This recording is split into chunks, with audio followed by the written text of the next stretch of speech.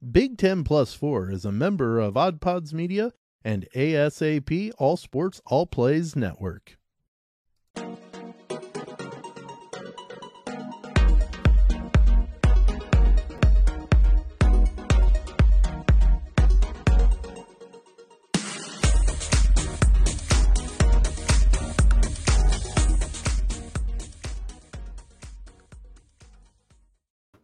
Hello and welcome to Big Ten Plus 4. We bring you college sports with a Midwest perspective. We are blue collar and blue blood, and I know it's a little different because I'm making the intro today. Usually my co-host Dalton Shetler is the one doing all of the introductions because he's just that much better than me at it. But he's on vacation this week, and we were going to take the week off. But so much has happened. I gotta fill in for Dalton. We have Tony Hollinsworth from ASAP Network, All Sports All Plays Network. Tony, thanks so much for filling in for Dalton this week. No, I appreciate it. Thank y'all for having me. I was super excited when Freddie said that you guys were coming to All Sports All Plays. I was like, oh my gosh, they cover pretty much college almost all the time. Yeah. I feel like college doesn't get as much love as it used to. And especially the Big Ten. Like, I'm a Midwest kid. I've been a Midwest kid pretty much my entire life. I was like, oh, no, I'm going to love this show. I'm going to love everything that this show does. So I was like, I was super excited when you were like, hey, can you fill in? I was like, 100%. You tell me a time of the day, I'll make it work. Yeah. Well, and we do record before we actually stream and put out our show. So we're kind of delayed, and there are some times that we miss some things on our show. And this week was definitely one of those. Like I said, we were going to do a week off, and we recorded last Wednesday. And Thursday, it all came down and just pouring down the mountain. The Big Ten is adding, and this is no shock to anybody now, but the Big Ten is adding Southern Cal and UCLA to the Big Ten, which a lot of people don't see the validity behind it, but we're going to talk about, just kind of the ins and outs of the whole thing. And it was huge because in 2024, Tony, is when they're doing it. Like, they fast tracked this. Oklahoma and Texas are moving to the SEC, but they took like a 3-year process. USC and UCLA just said, we're going as soon as possible. 2024, it's happening. Yeah. And there's a few people even looked at that, because if you look at just a few weeks before this, Cincinnati, UCF, Houston, and BYU, which BYU it didn't affect as much because they're independent. They could leave anytime they want. Right. Cincinnati, UCF, and Houston all went ahead and bought out their contracts with the AAC and are joining the Big 12 in 2024 as well. So you're going to have a 16-team Big 12 there for a little bit. But no, you're exactly right. The fact that USC and UCLA both joined, it is kind of shocking to, I would say, a lot of older college fans, or people that are more, fans of the traditional, because there's always been this unspoken, geographic line between all of the conferences. When you think of USC and UCLA, you immediately think of it's only Pac-12 football, and then pretty much everything past the Colorado Rockies is Pac-12 for the most part. Right. And now that's completely broken with, now the Big Ten has literally everything coast to coast now. And I think it's one of those that people were shocked that the Big Ten went to Rutgers and Maryland. Mm-hmm. Now, I personally thought they should have, instead of Rutgers, went after UConn at the time. But at the same time, they wanted the New York City market. So I get it. I get it to a point for that aspect. For quality, they should have went with UConn, I think. I mean, because in the past few years, UConn football and Rutgers football have been pretty much the same thing, just in different uniforms, Mm-hmm. And but the basketball aspect is what I was thinking on that one is what does Rutgers bring over UConn? And I didn't see anything other than the New York City market. That's the only reason I could see why they did it. So it made less sense. Honestly, Tony, if I think about it, it makes less sense for Rutgers to be in the Big Ten than it does USC,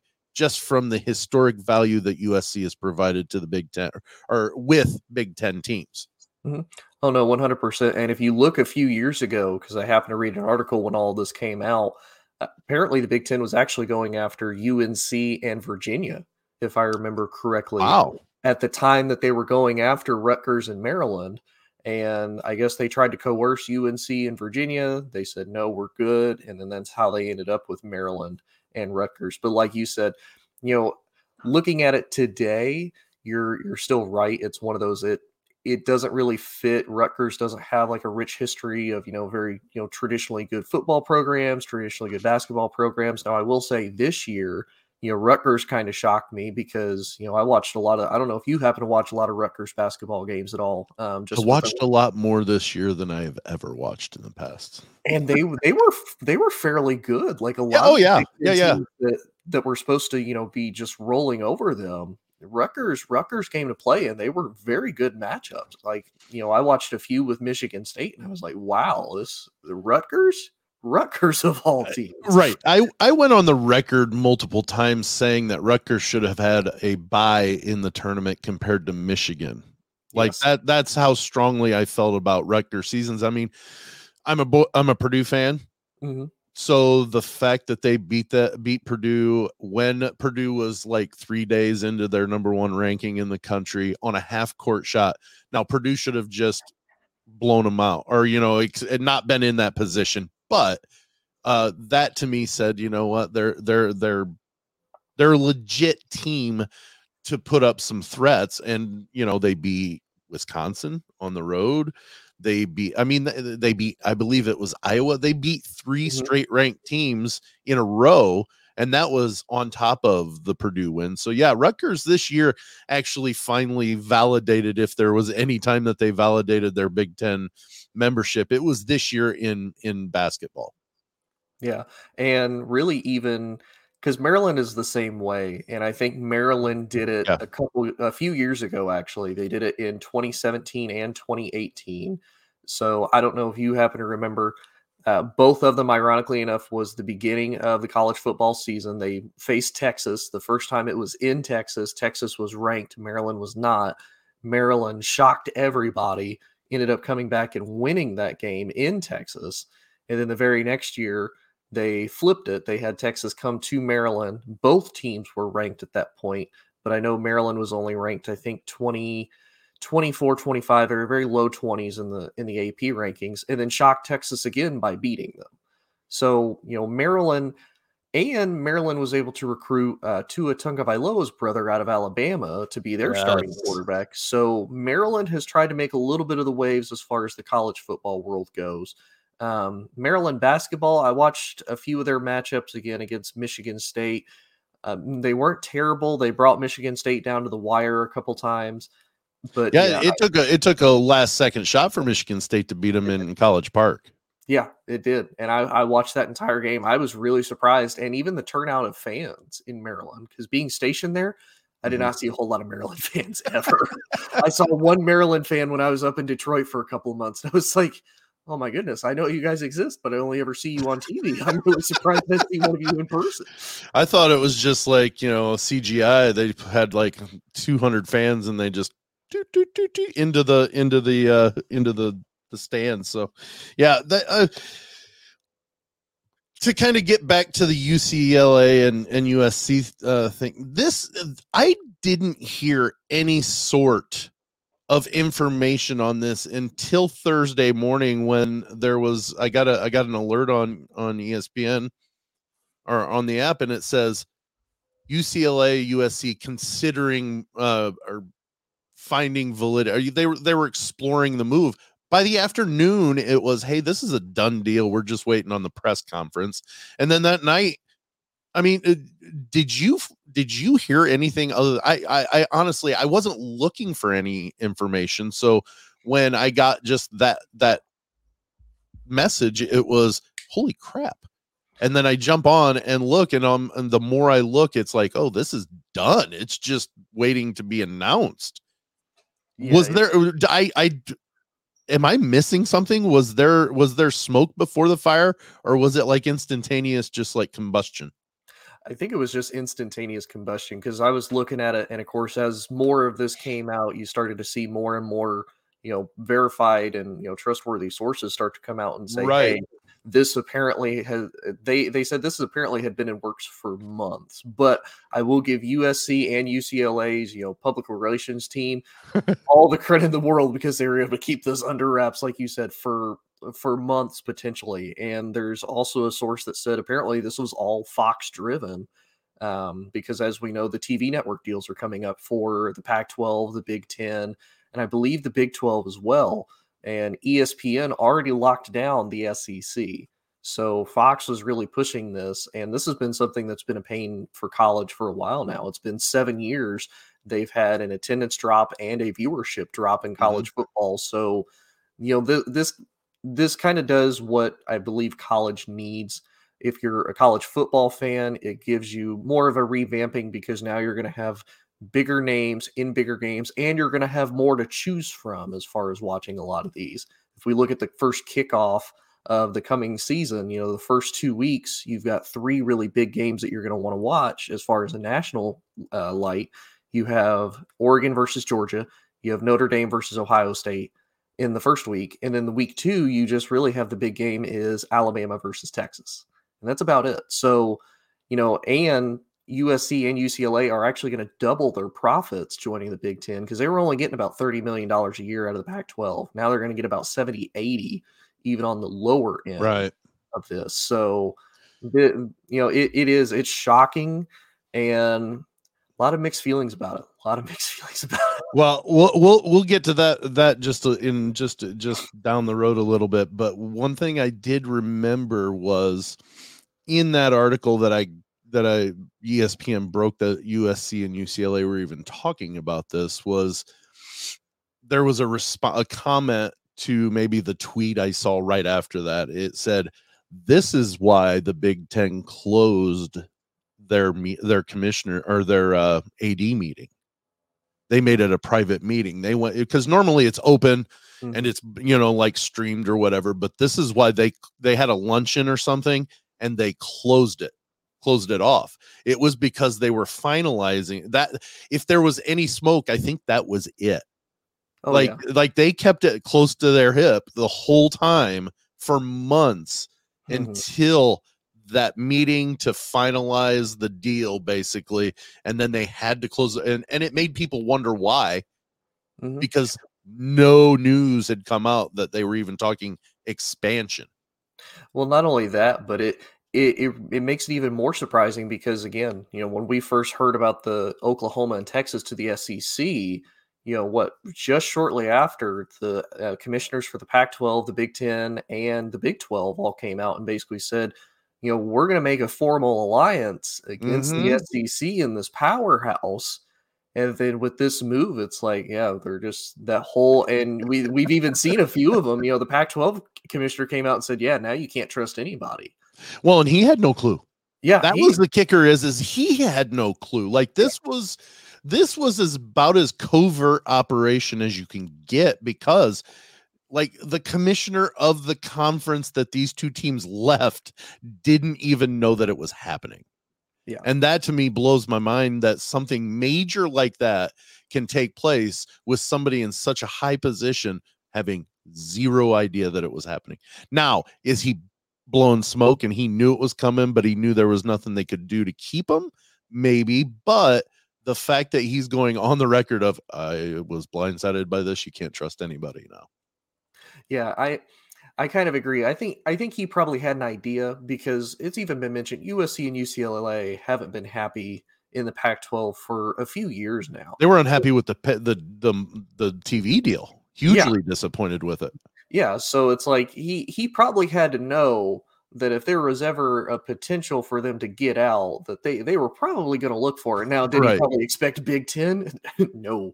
But to be honest with you, even if I was sitting there, okay, where do I think they're going to go? The Big Ten was going to be the last place I ever figured, USC and UCLA to go to that even remotely made sense. Well, honestly, I thought maybe it would be one of those that some of the lesser teams from the Big 12 or the Pac-12, might move along.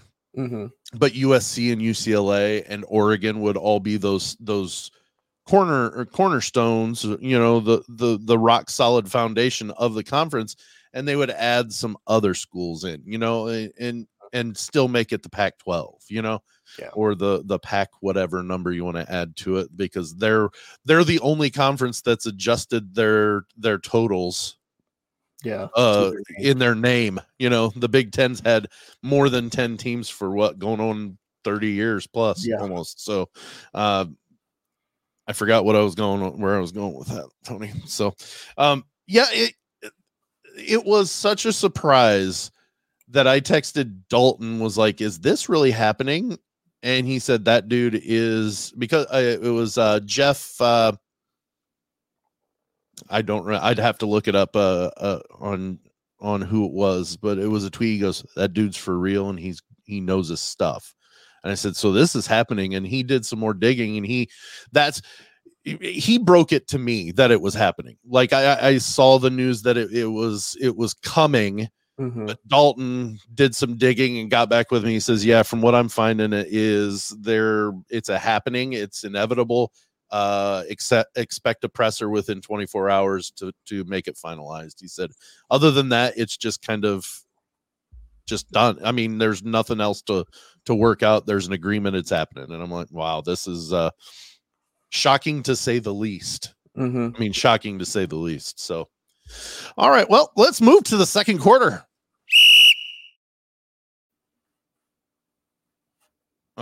I didn't hear it. Did you? Oh yeah, I heard it. Okay. Well, I'm operating on a different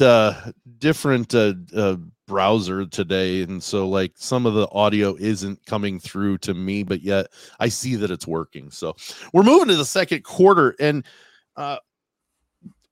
we're kind of keeping on. We're going to keep on this move throughout the whole show, with the exception of maybe headlines. I don't know where your headline went, but we might be away from the USC UCLA deal. Was this the right move? Like, were these the two teams that should have been added to the Big Ten now? And if it, and let me pose this: if you say no, that's okay, but who would you replace them with? Yeah, I mean, I don't think it is, but I noticed that the Big Ten is now working to grab who I think they initially wanted first off. And I think it's golden that you're thinking that way. Exactly. It's golden and it's green. Yeah. And it's lucky, 100% lucky, if you will. Right.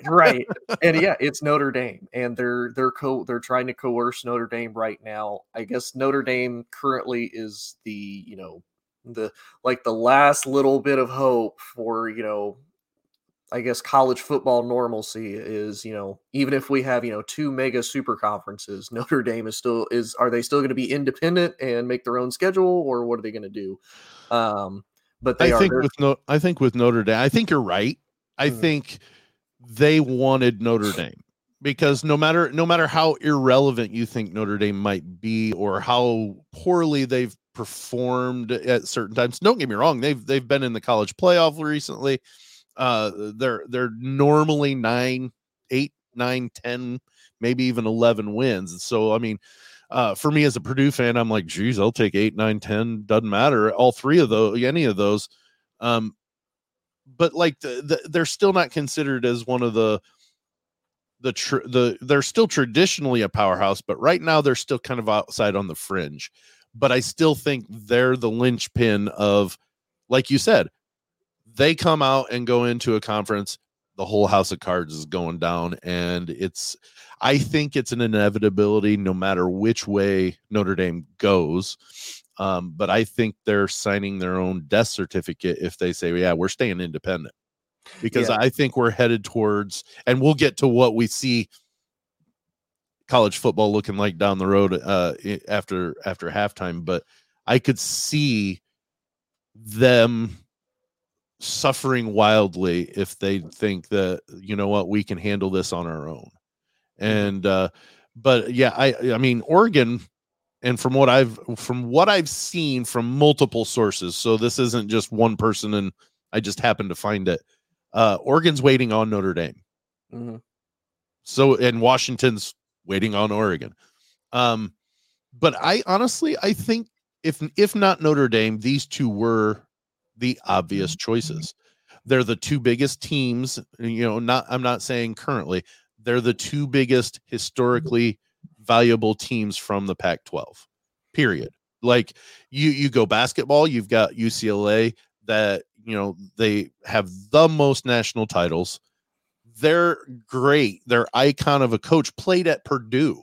So like there's the connection to the Big Ten. Mm-hmm. So there is some value to the UCLA moving to the Big Ten.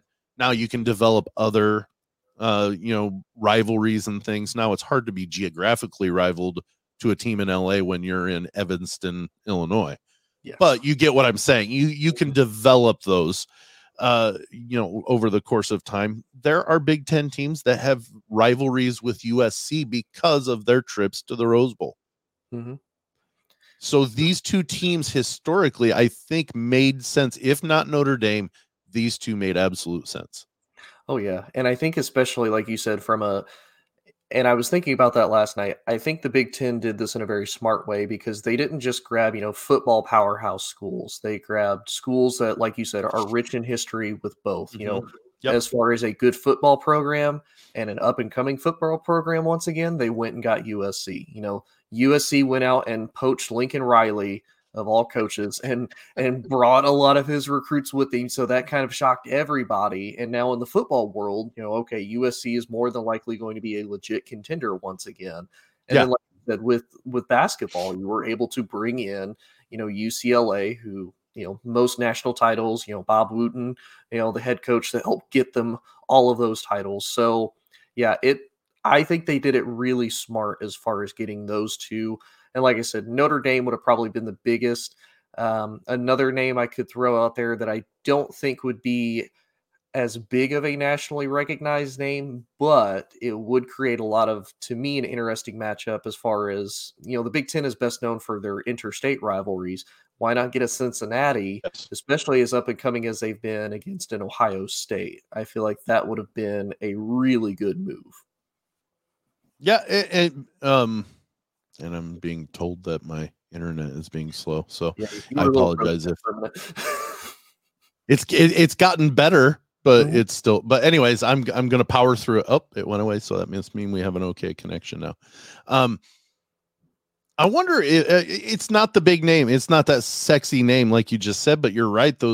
Plus it's in the geographical realm of what the Big Ten is, obviously, for historically geographic.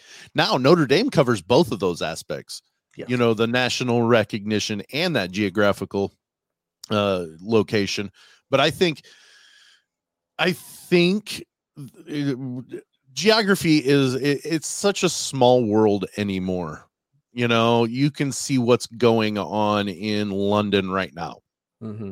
Whereas it used to take, a couple of weeks for information to come back, or come across. So I think geographical location, other than the traveling for the teams to USC and UCLA, doesn't mean much, or UCLA over to the rest of the Big Ten. It doesn't mean much. And think about the novelty for the first 4 to 5 years when they're making their first appearance. Oh my gosh, USC's coming to play Northwestern. They're having it at Soldier Field. Oh, yeah. And they're packing it. Mm-hmm. Think about that first Big Ten, and I'm jumping ahead just a touch, assuming that Notre Dame is going to join the Big Ten. Yeah. Think about that first USC Notre Dame game inside conference. Oh, yeah. It will rival, and I'm not saying it is equal to, but it will rival Michigan, Ohio State. Mm-hmm. Oh, yeah. That style. And you will see it Thanksgiving weekend, just like, or maybe the week before Michigan, Ohio State. It will happen if Notre Dame joins the Big Ten shortly down the road. That's what the last question before we head to halftime is, how does this stack the Big Ten with the SEC that will exist after Texas and Oklahoma move? Does this keep them on par and competitive at the level of this is one of these two could be argued as the best conference? Yeah, I think it definitely keeps them in contention because the SEC basically did the same thing. They looked at the entire college football landscape. A lot of the Big Ten teams probably weren't going to leave because they're happy where they're at, and a lot of them, for the most part, your bigger names that you have, Ohio State, Michigan State, they're all pretty happy, and they're all doing fairly well in the Big Ten just about every single year. So it's like anybody else after that, I don't think the Big Ten is going to be super crushed if they lose them. Even Wisconsin and Iowa, same thing. They do really well. So, the SEC, when they went out and they looked, they said, okay, what are some of the biggest name brands that we can go and get? And you look at Texas, Texas, same thing. Historically has always been great at football. They're still a big nationally recognized brand. And then same with Oklahoma. A lot of rich history there as far as football goes. They're a massive program. They've almost always been in the playoffs or at least been in contention here recently. Yeah. So yeah, the SEC went out and got the biggest fish they could. And I feel like the Big Ten has done the exact same thing. And like you pointed out earlier, they're not necessarily done. There's been a couple, well, maybe they're done, but not really, because like you said, they're trying to wait on Notre Dame to see what Notre Dame is going to do. There's even potential rumors that if they are able to get Notre Dame, maybe they try to bring in like a Stanford as an opponent for them because they've had a little bit of a rivalry with them here of late. I don't know if I would care for the Stanford one. I think if I'm the Big Ten, I go for the two biggest fish left out there.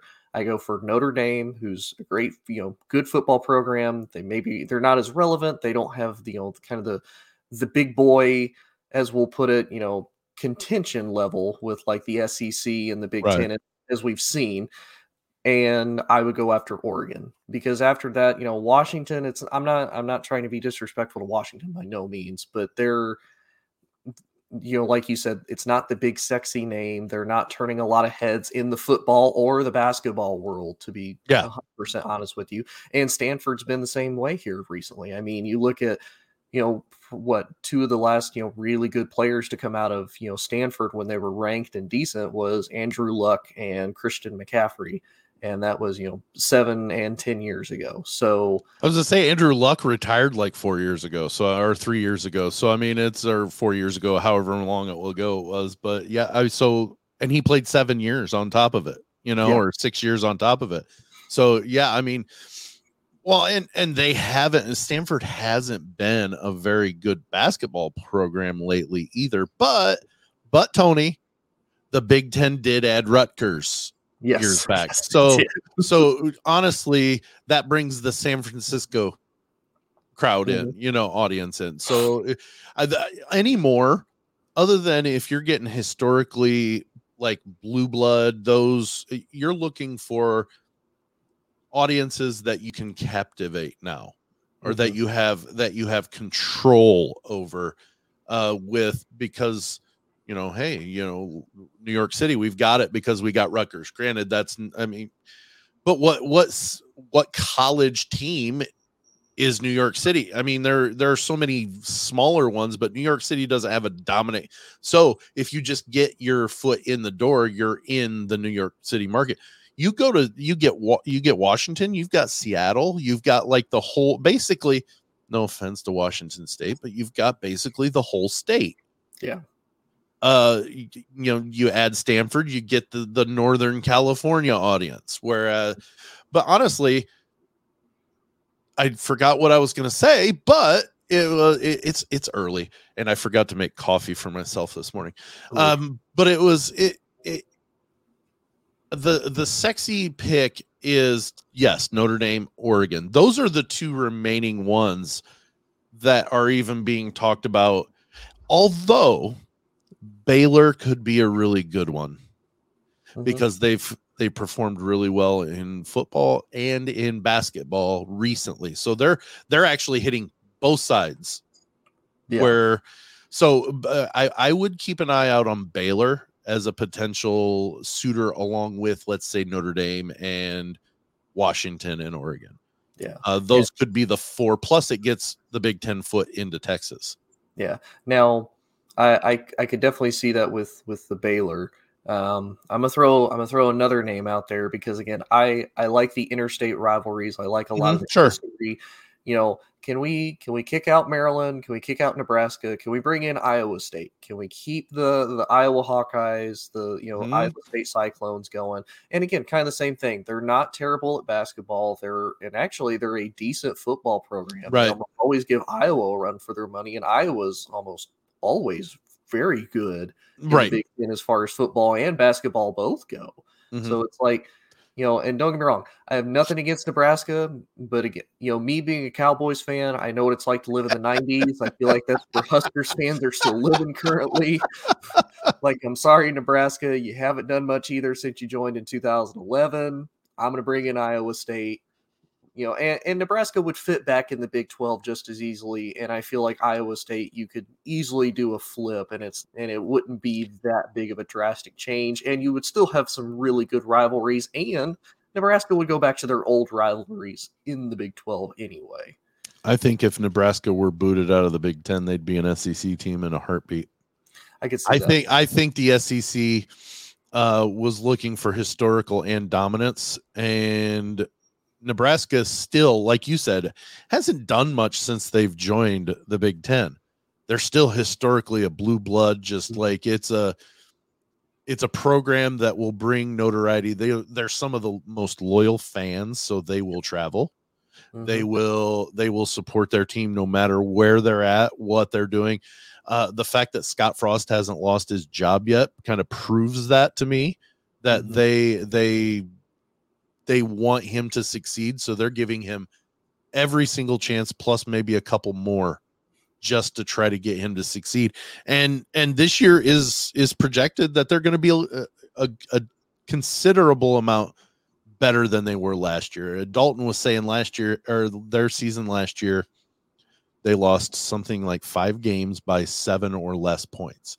And it was to Ohio State. Purdue beat them by 7. Like they were in almost every single game that they played, and they lost 5 or 6 of them by less than a touchdown.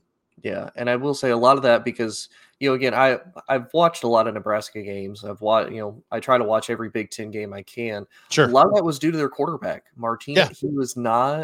He was not really the answer. He wasn't bad. I'm not going to take anything away from him. He was decent, but he was really bad. It seemed like he didn't know when to throw. It didn't seem like he knew where. He didn't have very good pocket presence. Now he would run, and that would usually work out for him pretty well, but it's like that can only get you so far. Eventually you are going to have to make some of those throws and, put the game on the line by throwing the ball.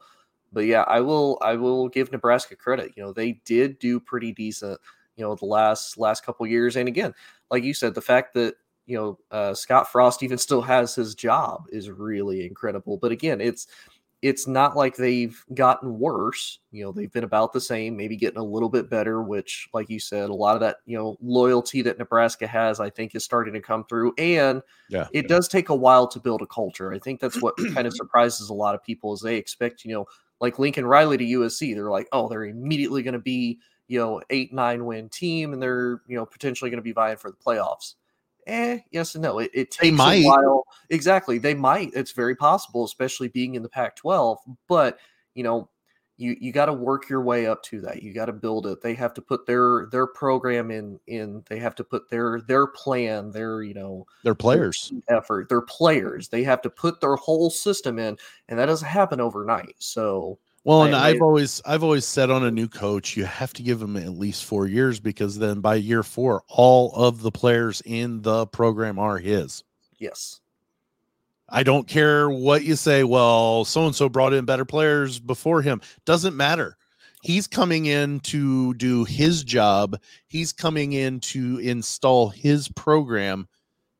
You've got to give him some time. If you're willing to spend millions of dollars to bring this guy in to win, you need to give him ample time to set up, like you said, the culture within that he sees is the direction that's going to win ball games. Because you can't, Tony, I would be shocked If I said, okay, you're going to do my job going forward from here, but I'm not, and if you don't perform as well as I do in the first 2 weeks, you're fired. Yeah. But you know what? You can only use I'm not going to help you because you're a smart, intelligent person. You have ideas of how you want to do it. But if you don't succeed with what's in place right now, you're fired. That's unfair. And Yeah, I'm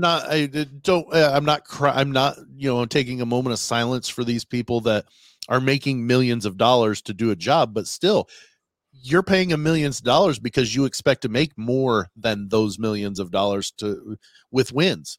You got to give the guy time to get the wins. He may win. Lincoln Riley may win 12 games this year and they're in the CFP. Yeah. That very well may happen. And next year they could lose 6 games. Exactly. With all the same guys, but more people are being moved in that are his people that he's recruiting. You give him a couple more years and he might be winning a national championship his first year in the Big Ten. Exactly. And kind of the same, it, like you said, if you don't let him build that culture, if you don't let him get established, because think about it, like you said, they could win 12 games this year and then next year they could lose 6. And a lot of that could be because, okay, even though they're getting ready to move to the Big Ten, they're going to potentially run through the same thing again. The Pac-12 is, okay, we have a year with his system. We have film with the players that he has at USC. Yep. Now we can study against that, and now we're going to get better, which happens literally every team, every sport. It's like once you've been there for a minute and once you have your formula, people are going to study that. Oh, this is what we're going to do to counter that. And then you may or may not be as successful as you have been. The Wildcat was successful at one point. Exactly. And now then defenses adjusted to it, and it's a novelty now. So let's hit the halftime break, and we'll come back and we'll talk about what we might think the college football landscape looks like coming out. You are listening to Big Ten Plus 4, hosted on Anchor and StreamYard.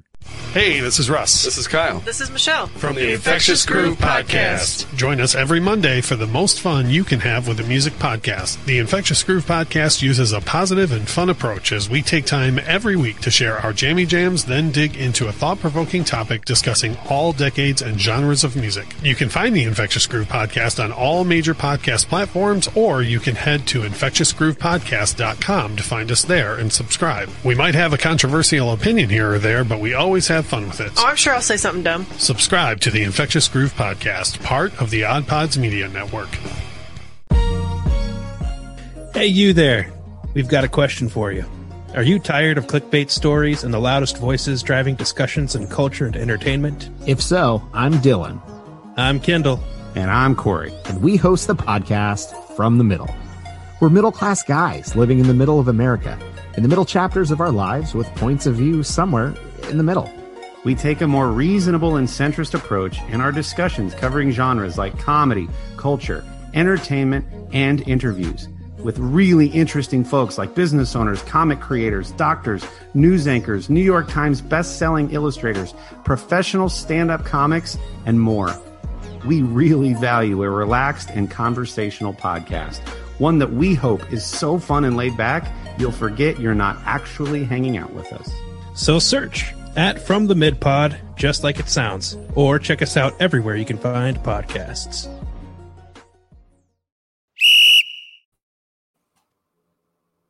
Okay, and also we stream every week on ASAP, All Sports All Plays Network. We love being on ASAP. I tell you what, Tony, it's one of those that we get to talk to great people that love sports, back and forth in the chat, comments on posts and stuff. So ASAP, give them a follow. You can find them on Twitter, any social media. The website is beyond my mind right now. Tony, do you remember it?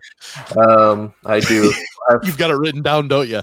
I do. I have it written down somewhere. I gotta kind of do the same thing. I'll find it. Go. I think it's asapsportsnetwork.com, but I don't know that for sure. If I remember right, that's what it is. Okay. See if my yep. So it's asaptvnetwork.net, but if you type in ASAP Sports Network, it should automatically default you to the same website. Yeah, the SEO takes it. If you just do ASAP All Sports All Plays Network or whatever in a Google search, it'll pull up the website too. So, but good stuff happening at ASAP. Good stuff happening at Odd Pods. We're members of both of those networks, and we're enjoying both of those.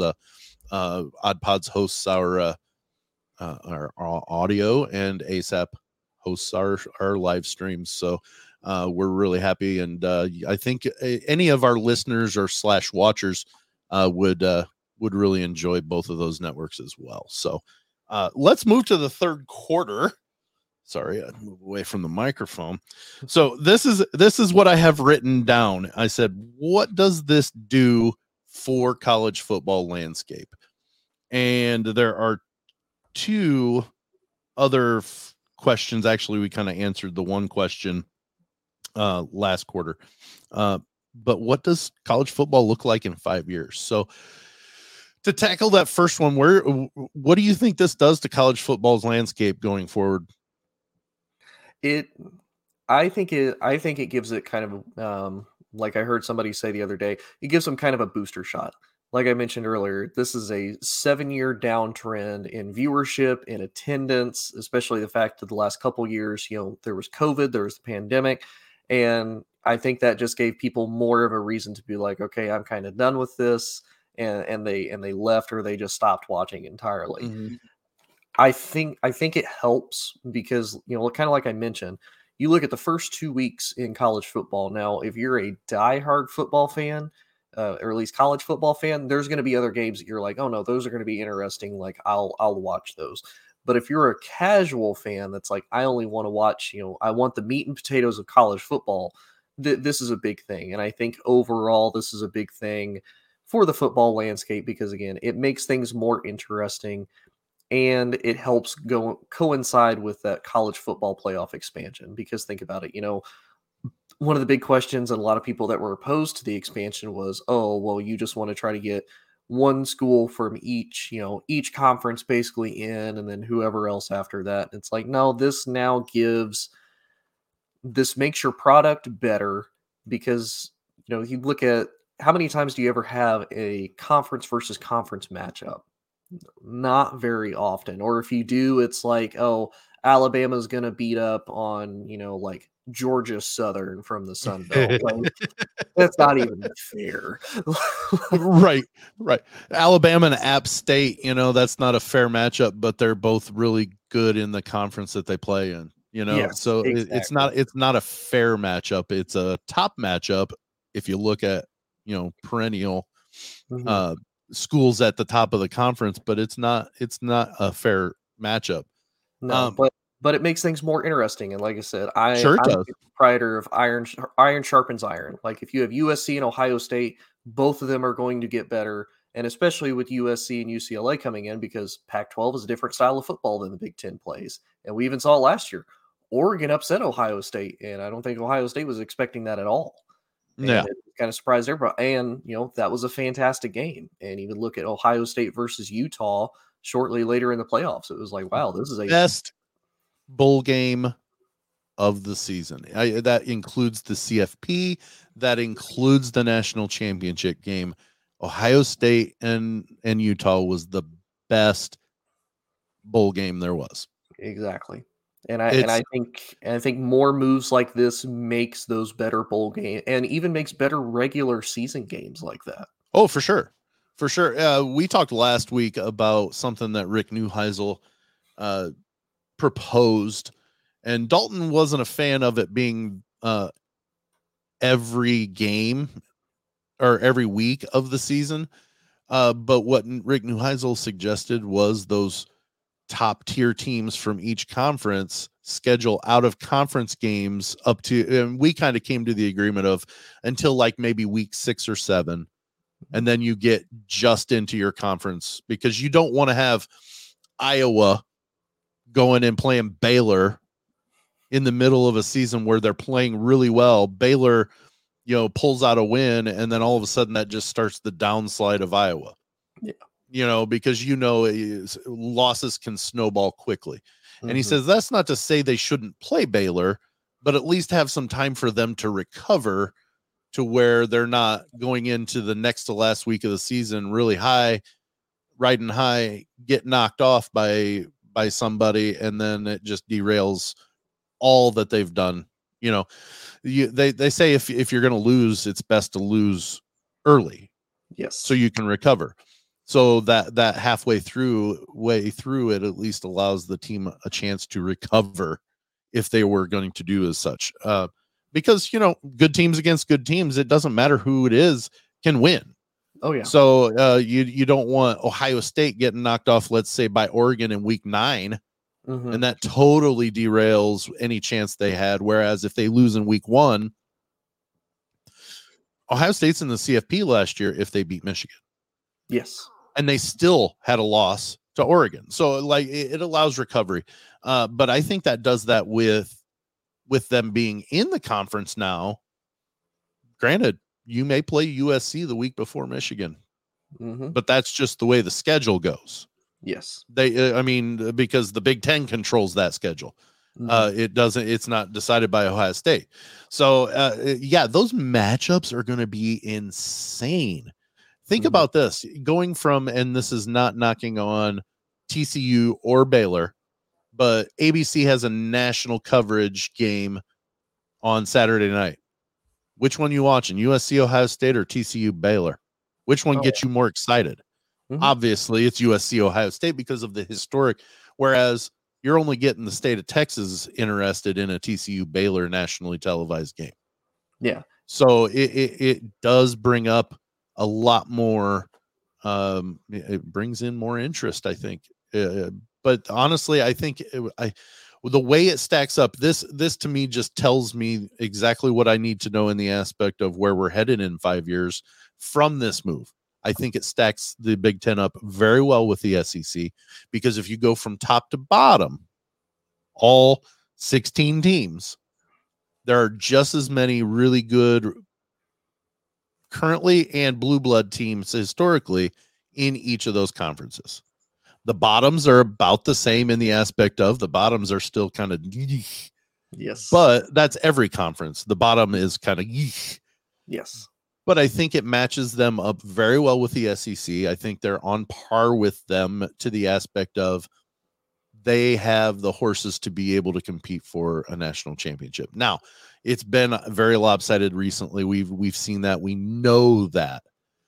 But my point is now you have more big guns to be able to do that. And I also think it proves to me what it's going to look like in about 5 years is there's going to be 2 major conferences. It's not going to be the NCAA anymore either.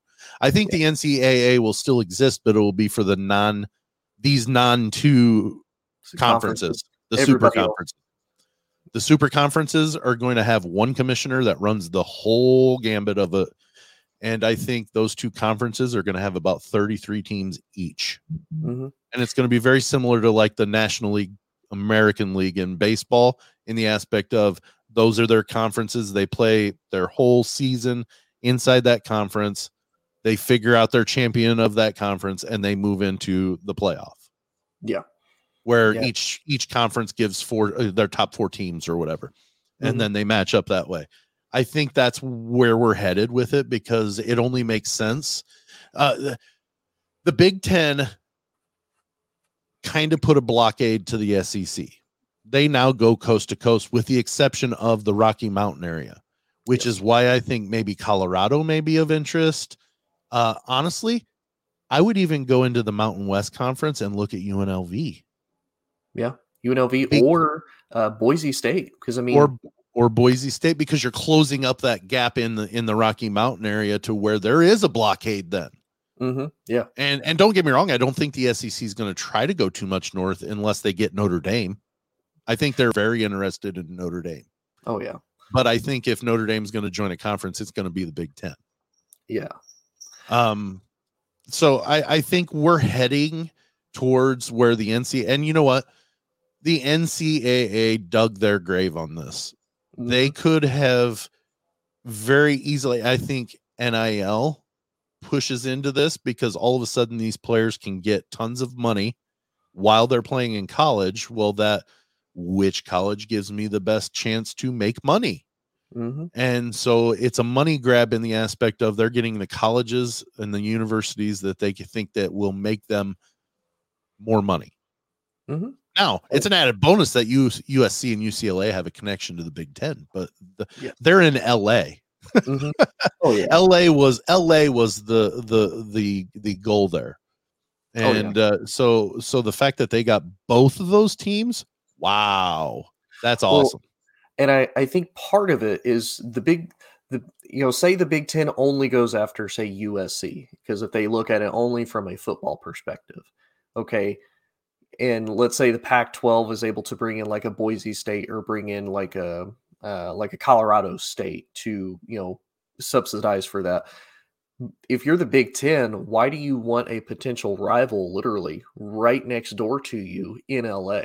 Like, oh, well, I can, like you said, with the NIL, oh, I can go to school. I can go to school at UCLA now. I'll be in the Pac-12. I'll make, potentially good money, because you have to think, if this hadn't happened, the Pac-12 was probably going to be like, okay, we're probably going to need more money. Otherwise, our teams are going to leave in the future. It's just the teams ended up, abandoning ship long before that could even happen, which now the Pac-12 is scrambling to get done, But if you're the Big Ten and you don't get at least UCLA, okay, well, now I can go to the Pac-12. I can still be relevant. I can still earn a lot of money, and I don't have to worry about potentially going into the cold. And I know a couple people talked about that. It's like, the Midwest isn't terrible in the fall. Like October, it's still good. Now November, depending on where you go, as we think about Ohio State, Michigan last year when they were playing in the snow. Yeah, in the snow. Can you picture how well USC is going to do if they go up to Wisconsin like the second week in November or like the first week in November? How well you think that's going to go? What about Minnesota? They play in an open air stadium now. Ooh, that would be ugly for USC. It's hot in Minnesota when it hits 80. Yes. Like people complain in Minnesota that it's hot because it's 80. Yeah, exactly. And so to me, I don't think the Big Ten was going to fight itself. It's like we need to get the biggest brands. We need to go get the LA teams. We need to get both of them, so that way, like you said, they control that market. To me, then you kind of control a majority of California, even if you don't get Stanford. Because again, we kind of talked about a little earlier, the Big 12 is rumored they're going to go after both Arizona schools. They're going to go after Utah, and they're going to go after Colorado. Stanford could very easily kind of get absorbed in there. The Big 12 kind of expand out to like the Southwest Conference then, and easily absorb Stanford. But I think with the Big 10 getting the LA market, you get about 70% of California then with that. So you've got a pretty big footprint. Now on the SEC side, I'm just waiting to see the news. Again, their TV rights are good till 2036. So I don't know if some of these teams are willing to pay out, but they might, because the SEC is going to get a ton of money. I'm waiting for Clemson. I'm waiting for Florida State. And I know Clemson, Florida State, I think North Carolina, and I've seen a toss-up between Virginia and somebody else I can't think of off the top of my head. But if Miami. If I'm the SEC, I would go, if you want a true blue blood, historically good programs in both, I would go get Clemson. I would get Miami. And for your basketball, because really, if you look at SEC basketball, you've got Kentucky, you've got Tennessee, Alabama's kind of thrown in there a little bit. They're not really a big basketball powerhouse like Kentucky and Tennessee are. But if you want true blue blood, basketball programs, and to keep a big rivalry, you go after UNC and you go after Duke. I don't think there's any chance that Duke and North Carolina go to different conferences. I think as big of a rivalry they are, as rivals as they are, they're hand in hand on where they're going. Yes. You're not gonna see UNC go, see ya, Duke. We're going to, we're a surprise. We're going to the Big 12. They're both going wherever together. I don't know that one could exist without the other in the same conference. Honestly, I think the world would explode. But honestly, I think, and this is clearly just my thought on this. If the Big Ten really wants to fire a shot across the bow, they go and get Clemson. Yeah. And then that tells the SEC we're not playing games with this. Mm-hmm. We're in this for the long haul. We're going to be valid. Clemson's rival is in the SEC, so it would make sense for them to go there, but they're not opposed to not being in the same conference as their rival. Oh, yeah. So like they could easily jump. It's just a matter of, does the Big Ten see the buyout from the TV deal? Because that could be hundreds of millions of dollars. We don't know exactly what the buyout is, but it could be a lot of money. Is it worth getting Clemson to come to the Big Ten and we pay the buyout? But I think it would be a big shot across the SEC bow if they were to get Clemson, because I think, honestly, I don't think there's many people thinking that Clemson's going anywhere but the SEC. Oh yeah, I mean that's the first place I see them going, and I think even though the Big Ten has broke the geographical barrier, as we'll call it, I don't see the SEC doing as much. Like we see them expand a little bit more west, which I could kind of see them. They already had Texas A&M, so it wasn't that much. Had Texas, yeah. So you're only moving over a super tiny bit with Texas. So to me, I could just see the SEC kind of moving up a little bit more, getting the Carolinas. Go ahead and absorb the Florida team. So I could very easily see that. But kind of like what we said with the two super conferences. Where do some of these other teams go then? Where does the Pittsburghs go? Where does, if Florida State doesn't go in the SEC, where do they go? Do they kind of join do they join UCF? And they're like, okay, well, we'll go in the Big 12. And that gives the Big 12 another footprint in Florida, basically. Because if you think about it, out of all three of those, the only one that's been, Florida State and UCF have been relevant recently in football. But historically, like we've talked about with, the SEC majority wanting blue blood programs, you go after Miami. But yeah, I think a lot of the SEC they'll stay a little bit more true to like the actual geographic barrier. And then I think the Big Ten will probably just take everything else. I could see it being kind of a yin yang where the SEC starts up on the northeast coast and works its way down, wraps around Florida and into Texas, maybe all the way into Arizona even. Yeah. And then the Big Ten takes it from LA all the way up the West Coast and across over to New York City. Mm-hmm. Now, the only outlier that I really, really see there is Syracuse. Yes. They have the back and forth of which way to go, because Syracuse is not on the coast. No. But they would fit, I think, probably more with the style of teams and programs that would be considered in the SEC super conference there. Yeah. So it would be one of those that may, and I think UConn goes SEC, probably, maybe the Big Ten. I don't know. Those are kind of the New England area is kind of a toss up of which way it would go, because there's no really historically blue blood football programs up there other than maybe Pitt, but that's not on the coast either. Yeah. I see Pitt going to the Big Ten, honestly. Yeah. And I'll be honest with you, if I'm UConn, I wouldn't really worry about the football, because again, football is not what you're known for. Like, and if I remember, they're not in the Big East for college basketball, are they? Yes, they just moved back. They left the AAC and went to the Big East. Yeah, so I mean, if I'm UConn, the Big East, at least for basketball right now, isn't going to go anywhere, because the Big East in basketball is still a legitimate conference. Mm-hmm. So for sure, it's part of the Power Six. There's a Power Six in basketball. Yeah, so basketball, I don't really see them worrying. If I'm UConn, Honestly, I would be one of those schools. Be the new Notre Dame, be the new BYU. Just be independent. Make your own schedule and do what you want to do. But basketball, just stay in the Big East. Do you see anything saying like I just went on the record saying it's going to be those two in football, those two conferences, but that also takes the basketball with it. Yeah. So does the Big East then stay on the outside fringes of major college sports because they don't play football? I think so, because I don't think it's anything that they could do about it, because I mean, heck, we saw the Big East fold in college football, and right. And that, and essentially that's what ended up becoming part of the, ACC and the Big 12 was a lot of those, those Big East teams. And it, the more I look at it, the more I think about it, I think that may end up being the case.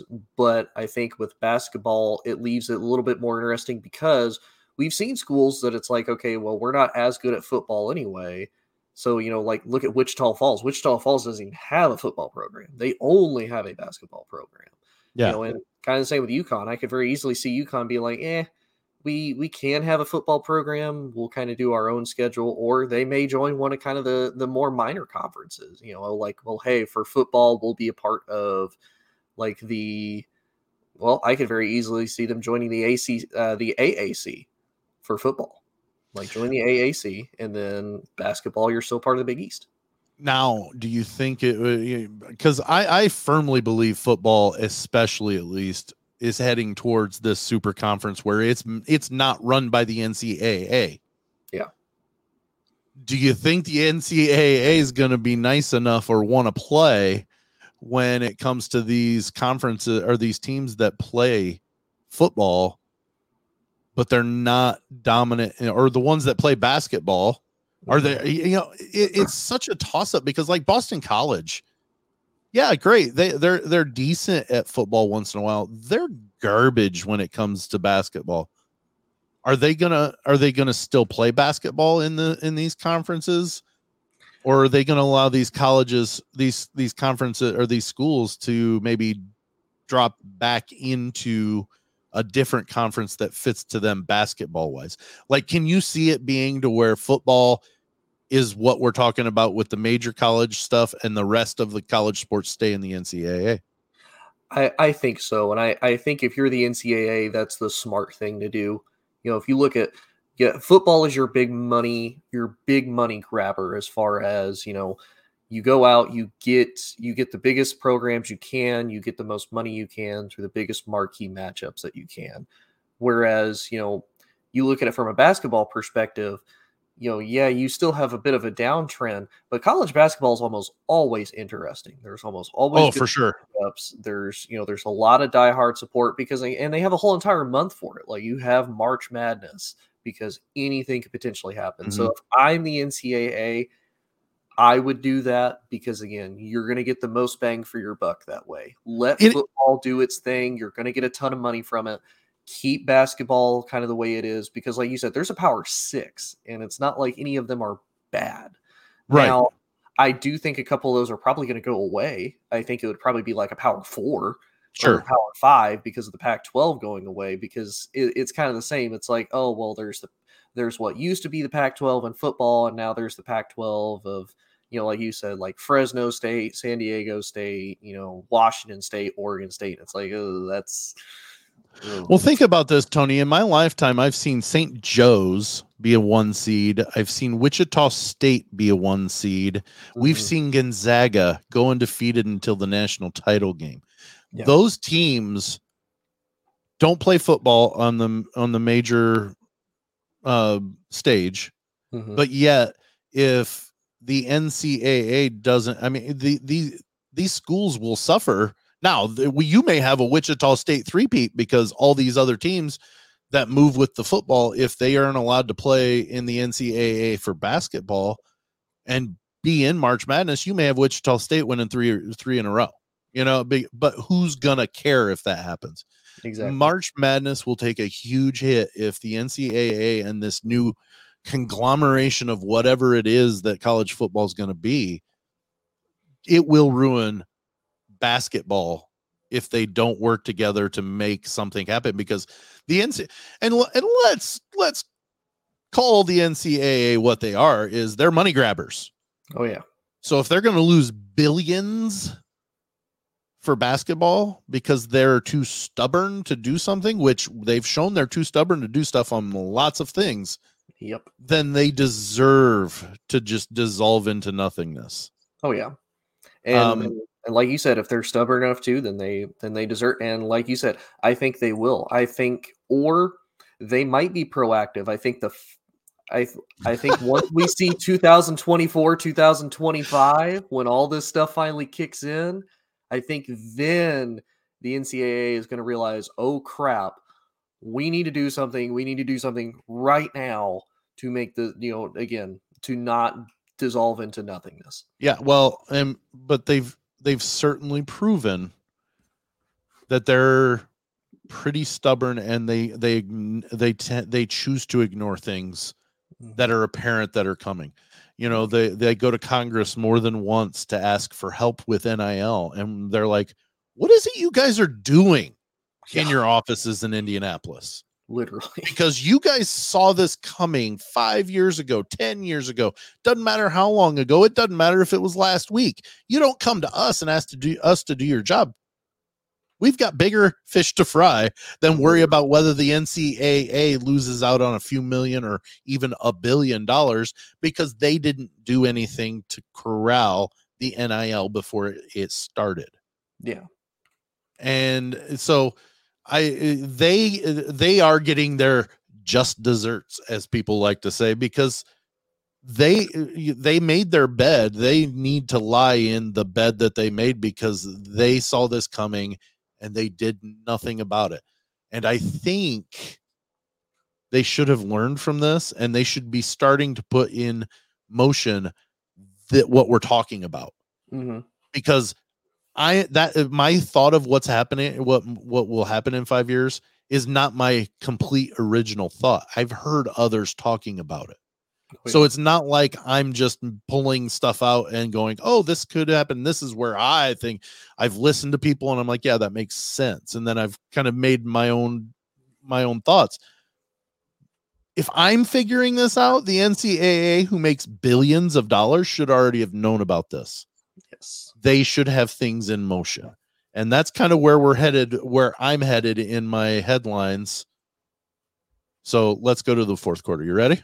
Yep, let's do it.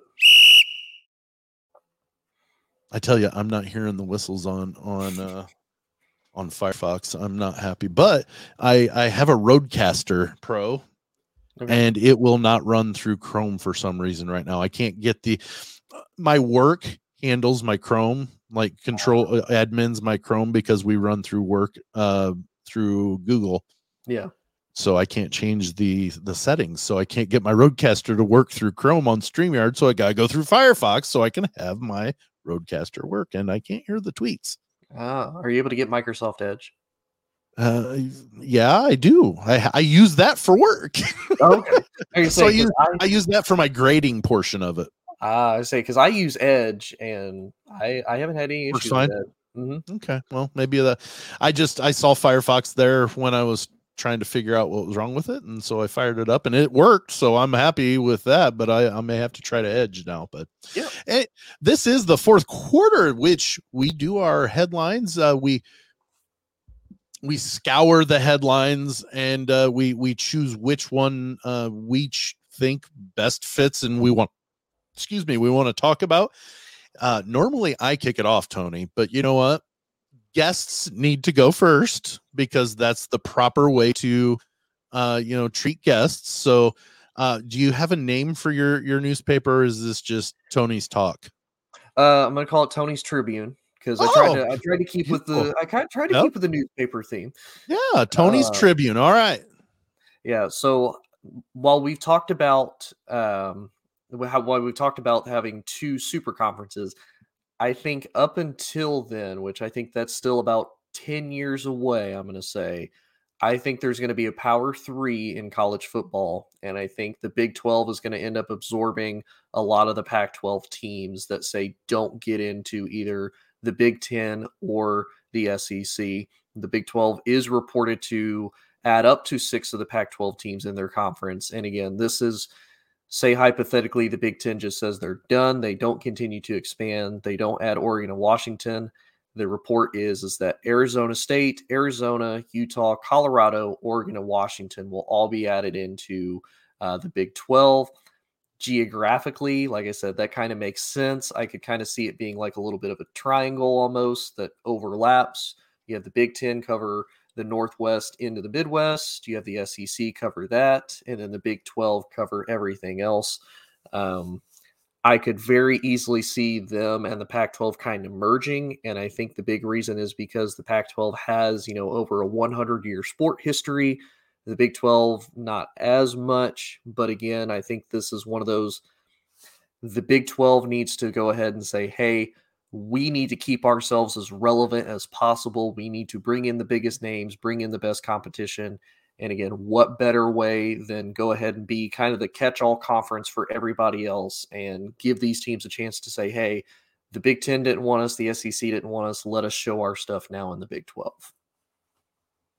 So you're seeing a Venn diagram is Yes. what you're seeing, basically what the college football landscape will look like, because you'll have those overlapping geographical areas, I guess, that will overlap. And especially if, like, what we talked about in the third was if the SEC climbs the East Coast and gets, let's say, Boston College, you're going to have New York and Boston, or Boston's north of New York. So you'd have those two overlapping kind of the same way, maybe in the Rocky Mountain area. One conference may get Colorado State and the other one gets Colorado. They both may get both the Colorado teams. Don't know. Yeah. But yeah, you could have that over, or Colorado State goes to that third one, that you're talking about. So yeah, I could see this being a potential. Well, and think about it. 3 conferences. Yeah, and think about it. The Big 10's kind of going down into Southern California. Well, then the Big 12 would be coming up into, Utah and, potentially even farther. So yeah, you're going to have kind of the same thing. Big 10's down this way, but, Big 12 is up. So yeah, like I said, I think it'll go to 3 before it goes to 2, because I don't see the ACC and the Big 12 going away that easily. But like we kind of talked about, I see the ACC getting absorbed more by the SEC, which I did a little bit of fact checking and history checking. Apparently there was a super conference. It was just the Southern Conference back in like the 1920s, had Maryland, had Clemson, Bama, LSU, like a few of these teams that we've known. And yeah, it was a lot of the ACC teams and the SEC teams were basically already a part of one big super conference to start with back in literally 100 years ago. Literally. Wow. Yeah. You can't say like 100 years ago. It literally was 100 years ago. Yeah. All right. So let's move to the Sam Sentinel. Yeah, that's it's my turn now, Tony. We're obviously staying on the same track. To kind of go further, a little further, is the I've seen reports that Kansas is very close. And then I talked to Dalton, and he said he hadn't seen anything yet, but there was like maybe some rumor that it could happen, that Kansas is looking to move to the Big Ten. That would be a huge move in the aspect of that is gutting even more of the Big 12 if that were to happen. I could see, like I mentioned earlier, I could see Baylor moving in to the Big 10, because then that would expand Big 10's reach into Texas. I honestly can see this being a battle over those big names to try to get as many big names into your, doesn't matter basketball or football, because they both produce money out the wazoo. But they could pull these big teams from, or the remaining big teams from the conferences that are being basically decimated. I don't see a way that will allow the Pac-12 and the Big 12 to exist after all the dust settles. But that's just my thought. The ACC has a little bit more going for them just because they still have their TV deal that's in place for another decade plus. So I think they'll be the last conference to fall before, in my mind, the two conferences take over. But what I wanted to get to, and I know that was a long-winded way to get to where I was headed, I want to talk about the death of the Rose Bowl, because essentially USC and UCLA joining the Big Ten will kill the Rose Bowl. The Rose Bowl, the granddaddy of them all. It still carries the mystique, at least for now, and they're in negotiations to be part of the CFP year in and year out, rather than just on the 4-year rotation or whatever rotation that they've got going on now. It might be 6 now, because I think it's the New Year's 6, and I think each one gets a chance to host the national title, or be the featured game. I guess in Indianapolis there was no bowl game that hosted the national championship game. But my point is on this is, historically it's always been a Big 10, Pac-8, 10, or Pac-12 champion game until we got to the CFP, the BCS and CFP. It is still one of those that I can remember the one time I was alive that Purdue made the Rose Bowl, and it was the greatest bowl game I have watched ever, because my team was in that bowl game that I grew up seeing as the end all be all for a Big Ten championship. I wasn't naive to think that Purdue was going to win a national title, but I always had hope that they were going to the Rose Bowl.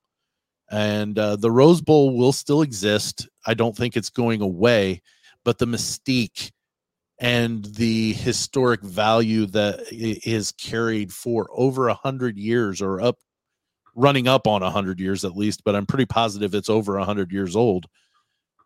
It's gone. Even if the Pac-12 stuck around, USC and Washington in the Rose Bowl just doesn't carry the weight that Ohio State against Oregon, or against UCLA, or against USC, or even Wisconsin against any of those teams carries. It just doesn't. And it breaks my heart in the aspect of the NCAA allowed this to happen. There are ways, again, this stuff's coming. You want to keep your history too, because history matters to so many programs in this country. And that means to millions of people, history matters. So in order to keep that added value of the Rose Bowl, it is a little heartbreaking that USC and UCLA essentially killed it by moving to the Big Ten. I think it's going to still be for the good. Maybe. Nothing's going to be the same, but that's the way life is. Life changes in life, and things don't stay the same forever. But there are some things that you should really, really, really try to keep tried and true and historic, and keep it there for value. And I'm a little sad this morning or this week because of that happening. But you know what? Things change, and they're not always the way you want them to change. You just hope it's for the best. So that is the Sam Sentinel. Oh, what an episode. We ran a little longer than normal, Tony. Mm-hmm. But what a great show. I appreciate you coming on. I'm going to talk real quick to the listeners. If you want to catch us on social media, you can go to Big 10 Plus 4 on Facebook. We are Big 10 Plus 4, but Tony, you have to spell out plus. Don't put the plus sign in on Twitter. Okay. They won't let you have the plus sign on Twitter. You have to do So find us at Twitter. Go to oddpodsmedia.com and find the whole Odd Pods Media family of shows there along with us. Find us streamed on ASAP Network every Friday, normally at 8:45. This week, I think it'll be 8:30 on Friday. Okay. Because we did run a little long, and I don't want to interfere with the morning show that comes on at 10 every week. So we may bump up a little sooner. So Tony, thanks so much for joining us this week. And that's all from us at Big 10 Plus 4. We'll see you next week. Yeah. Maybe. There it is.